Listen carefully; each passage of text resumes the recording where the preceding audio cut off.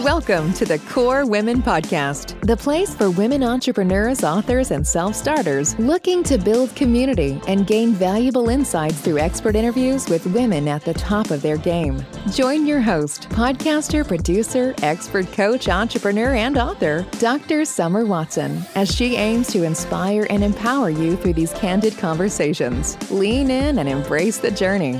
It's time to start the show. Here's your host, Dr. Summer Watson. Today on the show, I would like to welcome Diane Darling, who is a professional leadership coach and speaker, author of the book, The Networking Survival Guide, published by McGraw-Hill, member of Chief Executives Club of Boston, founding member of 2020 Women on Board, and avid traveler. We have a lot to chat about today, so let's jump right into this and welcome Diane. My pleasure to be with you, Summer. Thank you for having me. Absolutely. I'm excited to be here with you. So before we jump into your professional background, I'd like to ask you one question. Please describe your journey thus far in one word. Resolute. Resolute. Okay. I haven't heard that one yet. Please tell me why this word is important to you. I think resolute is a word that combines resilience. It combines persistence. You know, journeys are hard. And I kind of don't want something like hard. It's just like, oh, that sounds like a painful word and difficult word. But I think resolute blends something that's hard, but that you keep at it because there's a purpose, because there's something that you want. That journey is worth it. And I feel that a lot of people see the beautiful things on Facebook, the beautiful things on Instagram, even LinkedIn now has gotten a little bit, let me tell you how wonderful I am. And, and there's a lot of people making things look easy. And I hope people, your listeners, realize there will be tears, there will be pain. And for me, it was yesterday. I mean, I kind of just wanted to put my head under the pillow and just say, please, dear God, make this stop. But then you put your feet on the floor the next day and you keep at it. I get that. And a lot of that stuff on LinkedIn, Instagram, Facebook, Twitter, lifestyle marketing, they want you to see the beginning and the difficulty, and they want you to see the end. But they don't give you any of that in between. And that's where the hard work, the ups and downs, the resiliency, the wisdom gained, that's where that all takes place. I wish they'd show that because that's the reality. So I love that word. So let's talk about your professional speaking history. You have done this for a long time. Have you always loved public speaking, or is there more of a story about how you developed this skill?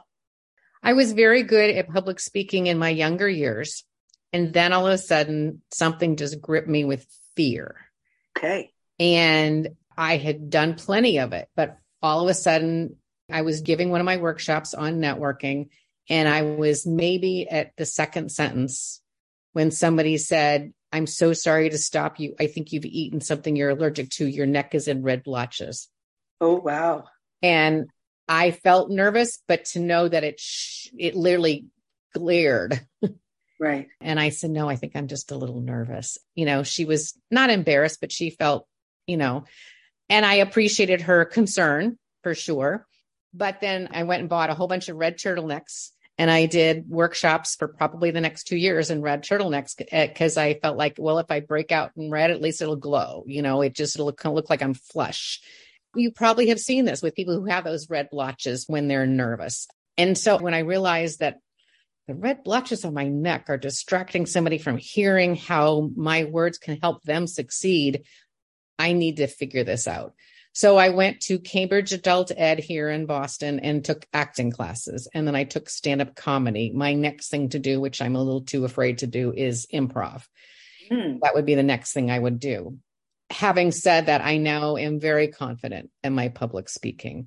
I feel a good student when someone says to me, you need to do this differently. One example, I'm at lots of networking events. People introduce themselves so fast, you can't hear half the words. Right. And they feel like they want to tell you everything about themselves in these 30-second little elevator pitches. It's not realistic. It's just not realistic. And this is what acting actually did help me understand.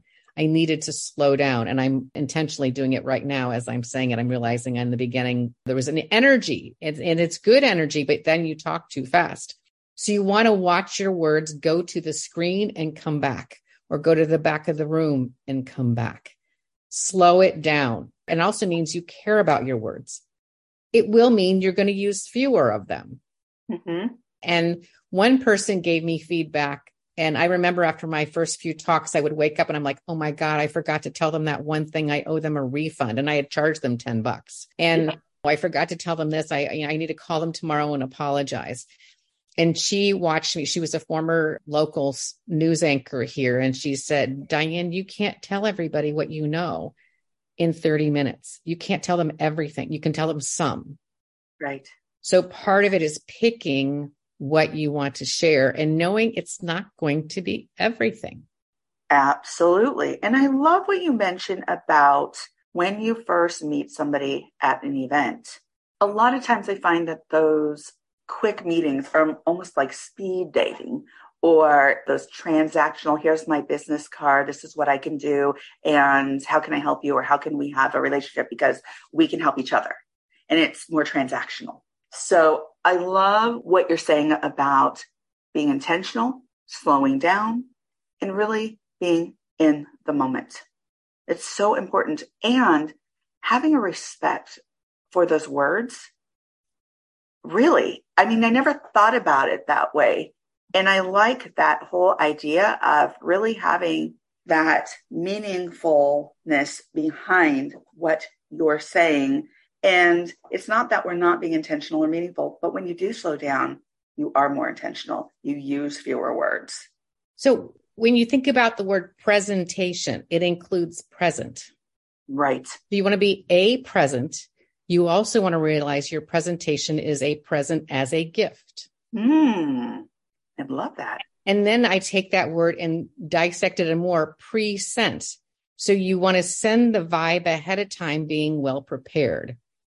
Do your research on who's in the audience, having water near you so you can have it in case you're, or a Kleenex if you need to sneeze, whatever it might be, your lipstick, all those things. So you want to have the pre-sense. So when you present, you are present, and then you are realizing your words and your thoughts and your ideas are a gift.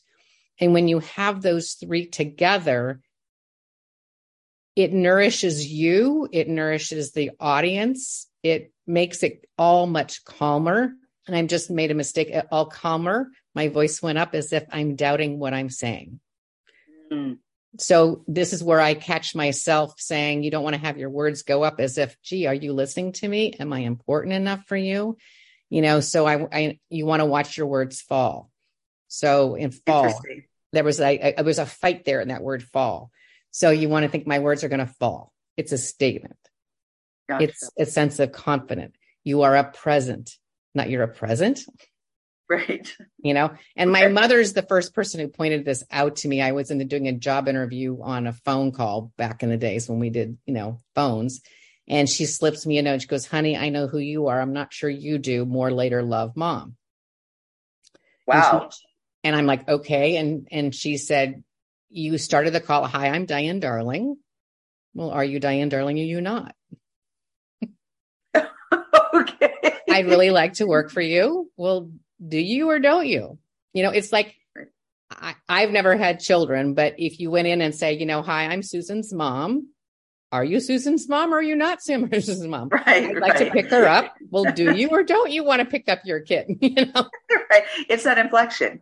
Absolutely. And so being aware of that inflection is so important. So I totally get it. And I think growing up, my mother did the same thing. And she had me in front of the mirror, practicing note cards, saying things over and over. Yes, it might have been repetitive, but the inflection, the presentation, your stance, all those things I had to practice continuously, because even though I know who I am, there might be an up day, a down day, but when you start getting that into the subconscious, those habits, what you learn, then it becomes more reflexive. I'm quite intrigued with acting after taking the class, which was a long time ago, and actually having watched a lot of TV the last 2 years, more than I would normally do because we were in lockdown. And you watch programs such as The Crown that are beautifully done. And then you watch stupid stuff that makes you laugh, like old episodes of MASH or something like that. And then rarely do I watch any of the reality TV. But when you see all of that, it's such mayhem. And the reason why it's mayhem is they don't practice. They don't think ahead of time. It's very cheap TV to do, which is why TV productions like it, because they don't have to do any scripting. They don't have to do any sets. You just drop people on an island and you have them fight. What could be better? It gets attention. And one of my fellow speakers has been on Survivor. So she was an interesting person to talk to about it, but it's very cheap. But it's not necessarily nourishing. It's not necessarily you kind of afterwards thinking, why did I do that? Whereas when you watch something that's well done, Ken Burns, you realize the production value of the thought and the research, and then you see someone like, Daniel Day-Lewis play Lincoln, or Colin Firth play the King, or Meryl Streep play anything, you realize, yes, right. you see. And they play, it's not them. But they get into that person and become it. So I often realize that I have to almost realize that I'm playing a role. Last night I gave one of my first talks, and I was on a panel in 2-3 years. I think I've done, maybe 3, since COVID first started that were in person. And not most of them have been recent, obviously. And we did a pre-call, so we all kind of decided who was going to divide out for what. And so there's a bit of thought and preparation. Could we have all shown up? Yes. There was one person who probably would have just talked the whole time, and she still talked a lot. And she was very funny and very engaging. And I think she was there to recruit, I think, at the end of the day, because she runs a very compelling company. But that wasn't my mission. My mission was to share information. Absolutely. And I think it really is important to know your demographic, your mission, being intentional, what your purpose is. So doing your research, all of that. I used to not dread, but love to be the interviewee. Loved it because it was a challenge for me. And I thought about my position, the way I sat, if I was going to lean forward, sit straight up, the confidence, turning that conversation around and really making it mine. And I would walk out of there confident, knowing I'm going to get that job. I'm going to get that job. In almost every case, I would get a call saying, you got the job. But that was because it took practice. That's because it took a lot of what you're talking about, that insight, doing your research, so important, knowing your demographic.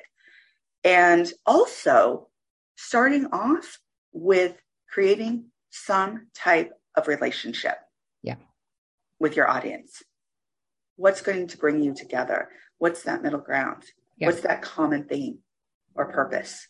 Whether it's a core value, whether it's the mission, that's what research does. So my next question is, you are a leadership coach who specializes in strategic growth, outreach strategies, and building an effective network.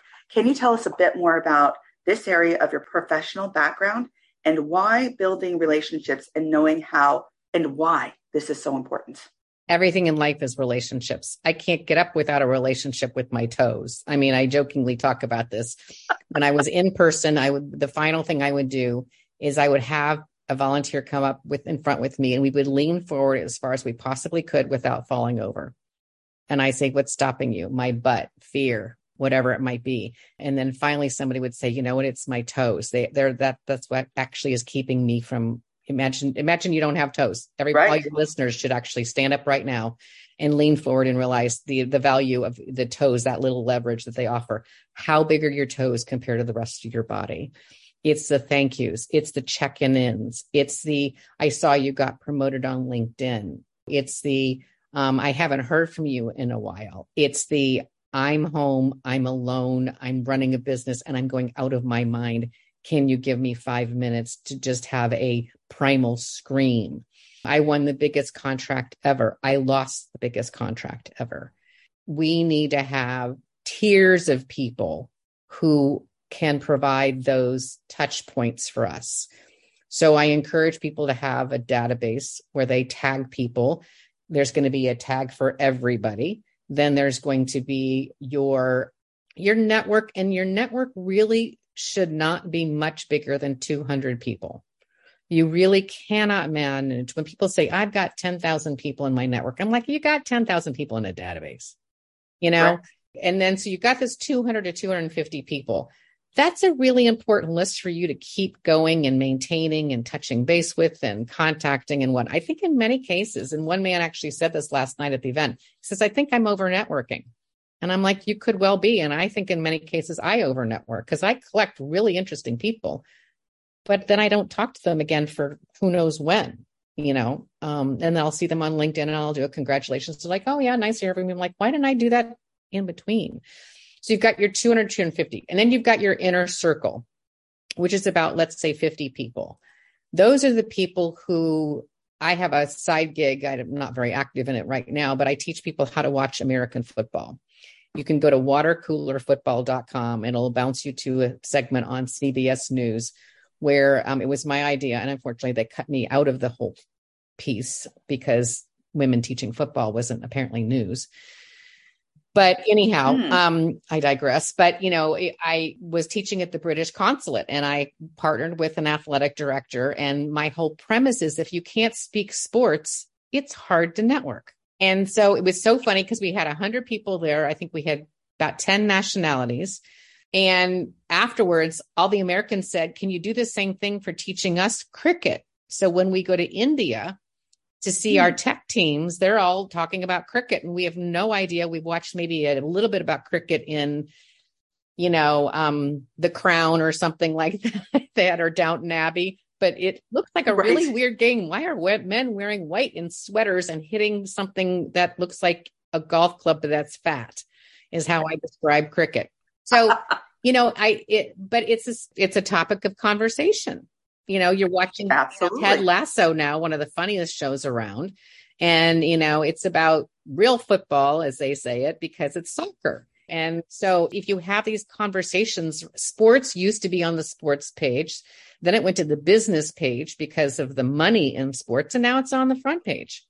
Absolutely. So, and then the next two groups is your PBA, your personal board of advisors. And everybody as a business or even an individual should have, 5-6 people you talk to about work. And I'm going for the biggest contract ever. Can I have you read the proposal? I'm, going to ask for a dollar amount I've never asked for before. Can you walk me through it so I don't hyperventilate? I need to let go somebody who's been with me for 10 years, but they just plagiarized and they lied. And I have to just cut this where it's going to go.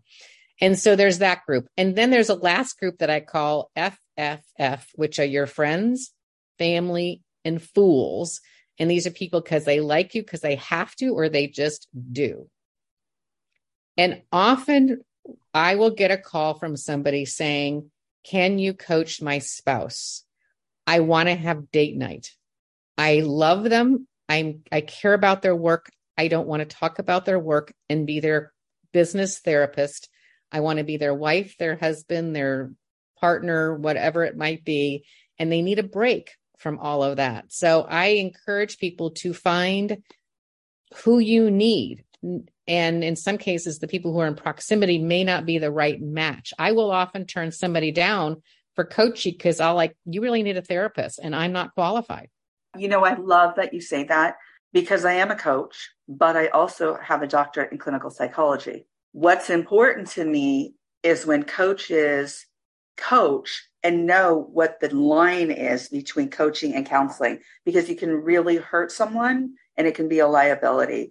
And so that referral process is so important. And somewhere in that diagram of who you get to know, it's really important to have in your database referral sources because you just need them. They need to be there and you need to be able to access them. And that is so important. And I love all those different levels you have mentioned because they are so important. And you're absolutely right. I have friends saying, I have 17,000 people in my network. Yeah, like you said, you have it in your database, but I have a handful, and I've always said maybe a couple handfuls of those that are in my smaller circle that I meet with every month, that I check in with and say, how are you? I mean, the way I jokingly say that the way I know someone is in my network, they'll help me move. They'll take me to the airport at 6:00 in the morning, Right. and they'll loan me money. And if they don't pass that, that doesn't mean they're not in my network. It means they're not in the network that's going to help me move. And if I'm in, a good financial position, I'll hire movers. And then, and same with going to the airport at 6:00 in the morning, and if I hopefully don't need money, then we're in good shape. I do think our relationships with money are one of the more traumatizing ones we have our whole lives. Oh, yeah. We call that money DNA. And the earlier we can accept that, my dad was a college professor, lots of reasons to love him, but his relationship with money was so detrimental to our family well-being for many ways. And if I could, wave a magic wand, every so often I come up with a idea. If I was Melinda Gates and Mackenzie Bezos, I would find a way to have us talk about networking and building relationships. I would come up with a curriculum that third graders would start counting apples, and then they would be in charge of the snack at school. The fifth graders would supervise the third graders. The sixth graders would begin to think about the meal plan. The eighth graders would begin to think about who's the supply chain, and then by the time they're in high school, they're actually running the school cafeteria, because food and money are two relationships we have that are lifelong, that can be blessings or curses. There's so much research about what you eat impacts your mental health, obviously your weight. I don't know why this happens, but when I'm eating junk food, I inevitably within 24 hours need to fill up my car with gas. And I'm like, would you put in water to your gas tank? No. Why did I just eat junk food and expect to feel healthy? Right. Well, I love all of that insight and wisdom. I'm going to move on to the next question, which is about your book, published by McGraw-Hill, called The Networking Survival Guide. And I just have to say, wow, one of the big five. That is a huge accomplishment. Bravo. Tell us about the book. So quickly, I will tell you about how I got that deal. Okay. They called me and asked me to write a book. That's fantastic. They called me December 4th, 2001. Less than 90 days after September 11th, 2001. And on September 11th, 2001, my business that I was starting, called Lost and Found, basically went under, because airlines and hotels were not worried about your lost laptop. They were worried about something much more serious. And I was starting a business that was going to help you find your laptops. And I had taken my savings and I had put it all into the business. And it was all in my name. I made a huge mistake. I didn't incorporate. I didn't put it into the business name. So I was liable for all of that debt. So I share that with you with true intent, with talk about Resolute. I share these stories because I think people need to hear them. If any of your listeners are doing this, they need to slow down. Take 5 to 10 minutes, go to LegalZoom, reach out to your network, find somebody who can help you incorporate. Protect yourself. I did not, because I was in this. Of course it's going to work. On the Enneagram, I'm a 7, which is the optimist, which is good. But sometimes you kind of need to have a little bit of a plan B, girlfriend, which I did not have. So flash forward, somebody had asked me if I could do a workshop about networking. And this was end of September, literally a few weeks after all of that. And I'm like, why would I talk about networking? And they said, you got a meeting with the Four Seasons general manager to talk about Lost and Found. How did you do that? And I'm like, well, they know so-and-so who introduced me to Summer, who introduced me to this person. And I'm like, okay. And they said, well, so you network. I'm like, I do? Because I actually thought networking was sleazy and unbecoming. I really had a very negative Rodney Dangerfield, I don't get any respect style. And then like, no, Diane, it's very authentic. You're not one of those sleazy people. And I'm like, okay. And I said, okay, I'm from Indiana. I'm going to play a David Letterman top 10. Give me 10 questions. I'll answer them. I did that. And somebody at the back of the room said, that was a great talk. What is your speaking fee? And that is how I started teaching networking. Another person, unbeknownst to me, her name's Martha. I'm not going to say her last name for a variety of reasons. I didn't know it, but she was being interviewed by the Wall Street Journal on networking for your job search. And she said to Joanne Lubin of the Wall Street Journal, you need to interview Diane Darling because she teaches you how.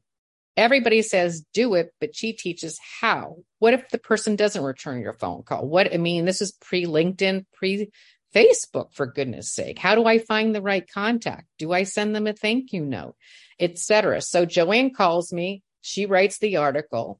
It appears in the Wall Street Journal, December 4th, 2001, and McGraw-Hill calls and says, I'm an acquisition editor. Would you write a book? NBC Nightly News calls and says, when's your next workshop? I said, tonight. And they said, great, we'll send a film crew. I had to go home and change because I was not in TV-friendly clothing. The first phone call I got that day was from someone who said, congratulations for your article in the Wall Street Journal. Would you like to buy a plaque? God love America. Something's always for sale. Well, that is an incredible journey and evolution as to how you wrote that book. So then you get a contract for 60,000 words and you're like, oh my God, I could barely write a paper in college. So I just had to lock myself in a cabin in Vermont and just start typing like Schroeder. And I reworked it. At first I was like networking for jobs, networking after you move, networking for donations, networking to get sales. And I'm like, they're all the same thing. Build relationships. So I flipped it and said, build relationships. How? Dealing with rejection. How? Remembering names. How? Yeah, I love that. That free association, that analytical thinking, all of that, and bringing that title together to the Networking Survival Guide. And it's in several different countries. It has many different editions now, correct? One's got 2 editions, and then there's an ADD version of it, I jokingly called Networking for Career Success. Collectively, they're in 9 languages, and it's so bizarre when you look at a book you've written and you can't read it. Right. Well, you did it, you wrote it, and it's out there, and it's helping people, and that's what's important. So we have talked about so many different things today. You've given us so many different steps to consider, whether it's speaking, writing, interviewing, you name it. There's so much great wisdom here. But my last question is, if you were to leave the listeners with some words of wisdom, what would they be? You never know. You never know. I lost out on a speaking gig because they didn't think that I was senior enough. And it was a sting, but it was also unfortunate for the listeners because I actually ended up at this conference and they had told me that they were not going to have a keynote speaker. The keynote speaker had to drop out and my name came up, but they felt like I was too junior in that sphere, in that world. And then somebody was just like, are you kidding me? She's great. But one person saw me as great and worthy. Another person said, well, you're too junior. I haven't been a CEO of a public company. I haven't, led thousands of people. I haven't brought in millions of dollars in fundraising. I don't pretend I have. I haven't. There's no doubt about it. I just felt sad when I pieced 2 and 2 together later on and realized that was how they felt about me. And I will always be gracious and thoughtful because that's just who I am, because I will continue to encounter them. But there will also be that moment of kind of pedigree and snobbishness that I feel is unfortunate. Well, thank you, Diane, for joining me on the Core Women podcast today. It's been an absolute pleasure being here with you. My pleasure indeed. I look forward to future conversations, Summer. Thank you. You can follow Diane Darling on LinkedIn and at our website at dianedarling.com. Thank you for joining us on the Core Women podcast with Dr. Summer Watson. We're so glad you're here and would love to connect more with you. Find us on Instagram, Facebook, and YouTube at Core Women and on Twitter at Core Women 1. For more about Core Women and Dr. Watson, visit corewomen.com. Want more support and resources for amazing women like you? Great! Join Dr. Watson and Jen Fontanilla at the Life, Love, and Money Collective, a core women production that aids in understanding the key traits that might be getting in the way of living a life that you are absolutely passionate about. Connect with Summer and Jen and find out more at thelifeloveandmoney.com.